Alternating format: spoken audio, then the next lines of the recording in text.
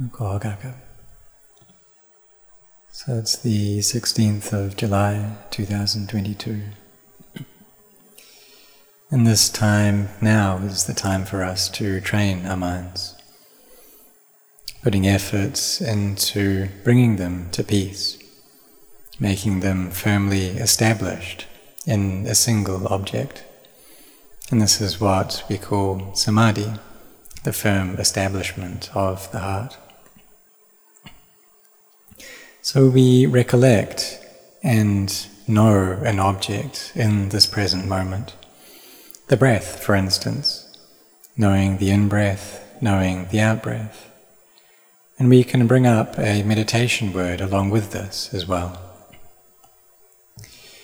So when we're taking an in-breath, and we have that feeling there of that in-breath, a feeling with the breath touching the tip of the nose.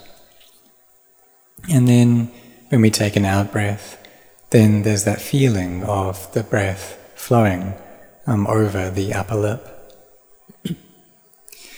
And if that's not clear for us, then we can get a bit of water. We're going to place that on the lip and the nose. So there's a feeling of coolness there, it becomes more clear. We can also use a meditation word along with the breath. So on the in-breath we can recite Bud, and on the out-breath, Do. The in-breath, Bud, the out-breath, Do. So we try to bring the mind here to this one object.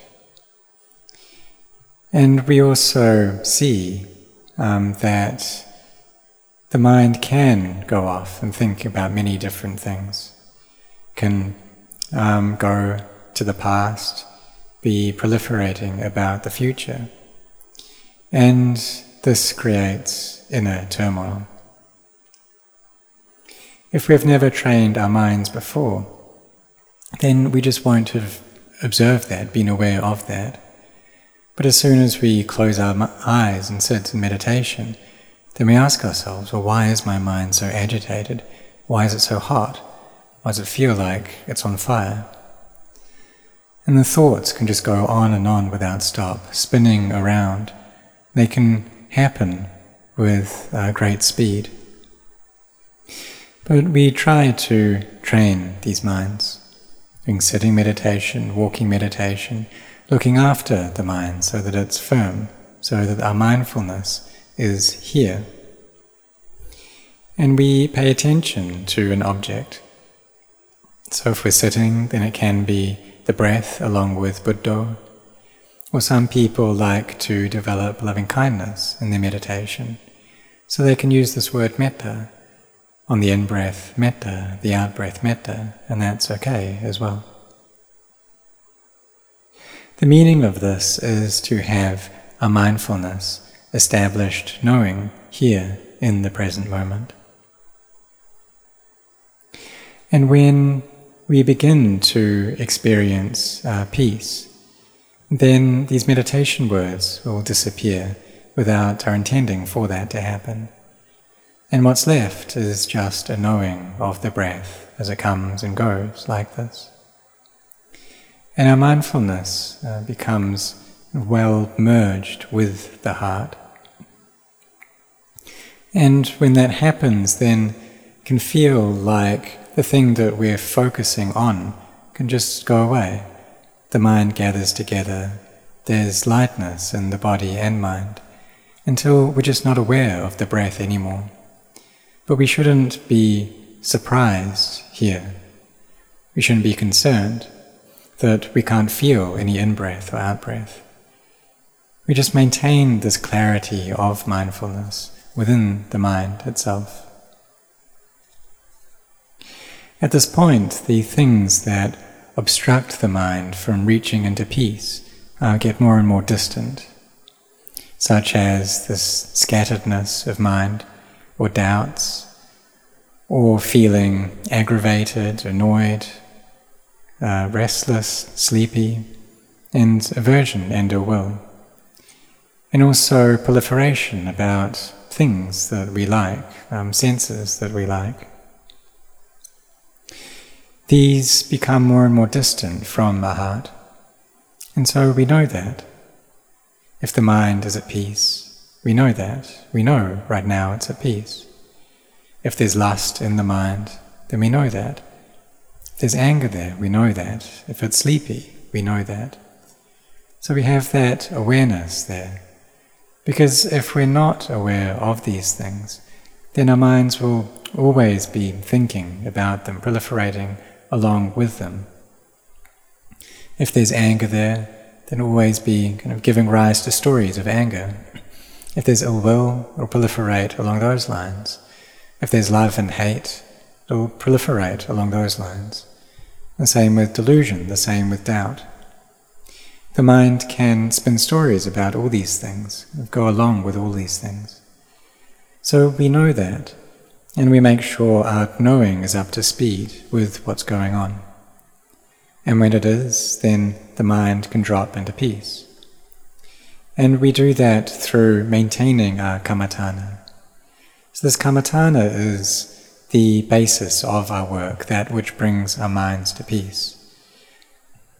So this external work, we know that already, the occupations that we do.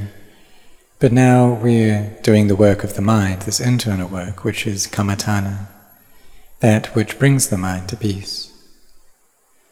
And when our mind becomes calm, then we see within it a happiness that is something we've never experienced before. It's another kind of happiness. It doesn't depend upon external things. It's not arising due to them. This is a happiness that comes from samadhi. But we need to understand first, however, that this isn't the stilling of the defilements or the quelling of the defilements. Rather, it's just the stilling of the mind. These defilements are still there. And when that peace lessens, the defilements will rear their heads again. But this samadhi, it's a period of time that we can recharge our minds and give them energy, enough power to be able to contemplate the Dhamma that the Buddha taught. So just like how he taught about nature, and that when there's the cause for something to arise, then that thing will arise.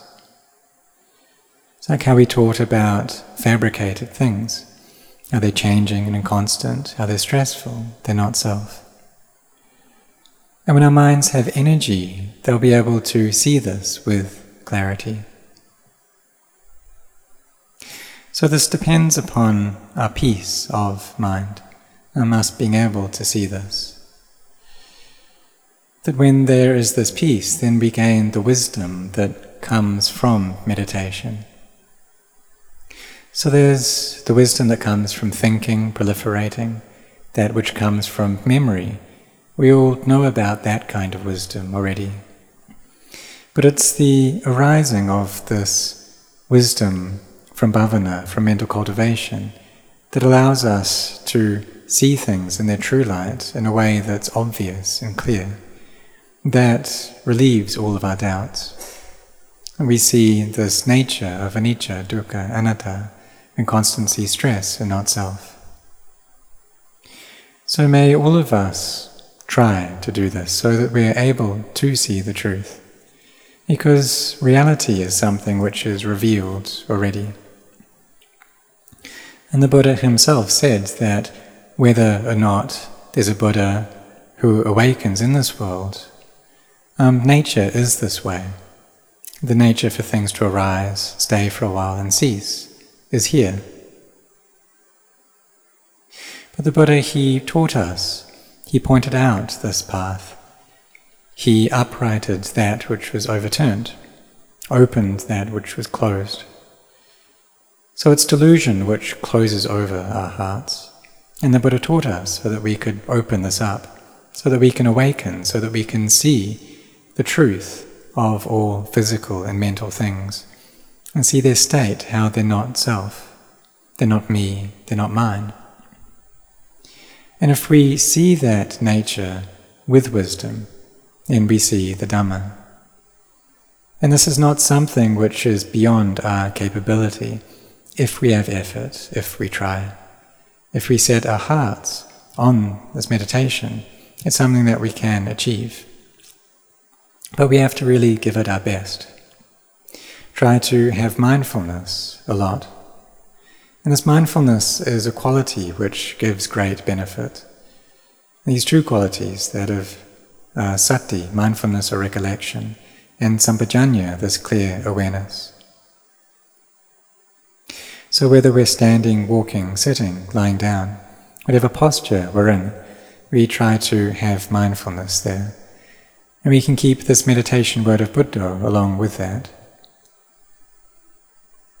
And we can understand that it's just that way. We see this nature of suchness. And this is something that we've read before in the scriptures. And we may wonder, well, what's that like? Things being just as they are. The body is just a body. And normally we see bodies as being but the Buddha, he said, they're merely that, they're merely bodies. And we just call them names, we call them a body, but really it's not a being, not an individual, not me, not you. It's not any of those things. It's just a collection of elements that follow the course of nature. And this insight is something that's really quite amazing. Because we've been born into so many lives already, and in each of those lives we've always taken this as being a self. That's how all the people in the world see this, that this is my body, that these physical and mental things are me. But we can also see how no one is able to take these things away with them after they die. That they fall apart, they break, and go back into elements. And even though we may have learned that the body is just a collection of cells, that it's just the 4 elements, that we start off with just 2 cells, and then these quickly multiply into millions. But these cells, they also have to break apart. They have to decay as well. However, our minds are deeply ingrained with this view that all of this, every single cell in this body is me. And it's delusion that tells us this. So the Buddha, he taught us this path to destroy delusion. He opened that which was closed. So may we all see this with clarity. May we all put forth our efforts into walking this path of sila, samadhi and panya, and may we be sincere in this.